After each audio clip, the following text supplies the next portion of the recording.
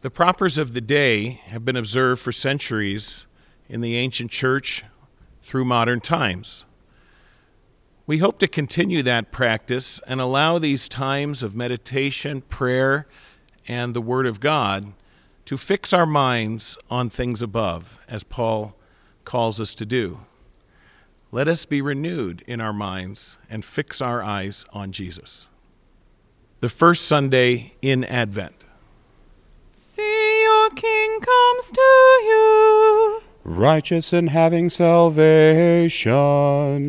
To you, O Lord, I lift up my soul. In you I trust, O my God.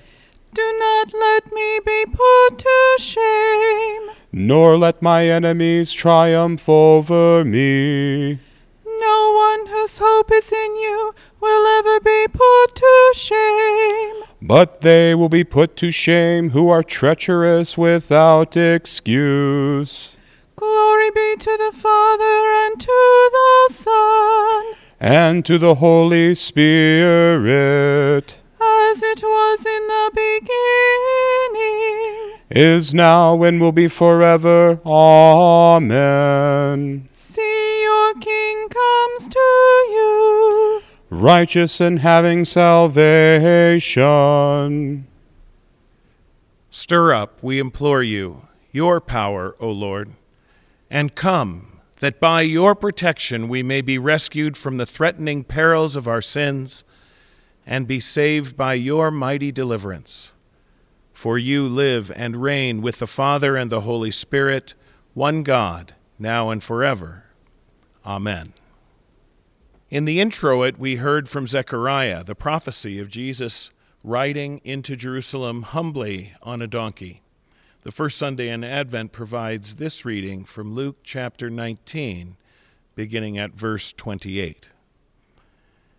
After Jesus had said this, he went on ahead, going up to Jerusalem.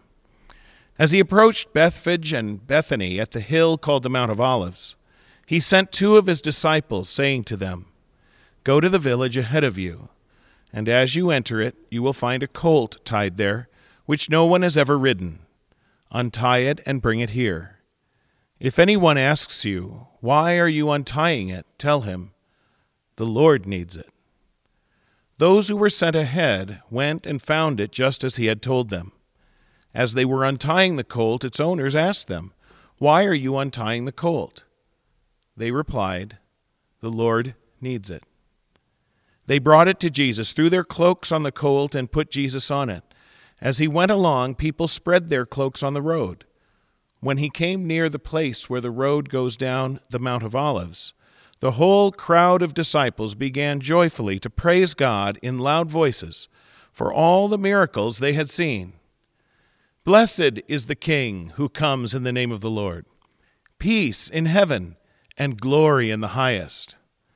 Some of the Pharisees in the crowd said to Jesus, "Teacher, rebuke your disciples." "I tell you," he replied, "if they keep quiet, the stones will cry out." So far, the reading. Rejoice greatly, O daughter of Zion. Shout, daughter of Jerusalem. See, your King comes to you, righteous and having salvation. Blessed is he who comes in the name of the Lord. From the house of the Lord we bless you. Alleluia, alleluia. Lift up your heads, O you gates. Lift them up, you ancient doors, that the King of glory may come in. Alleluia.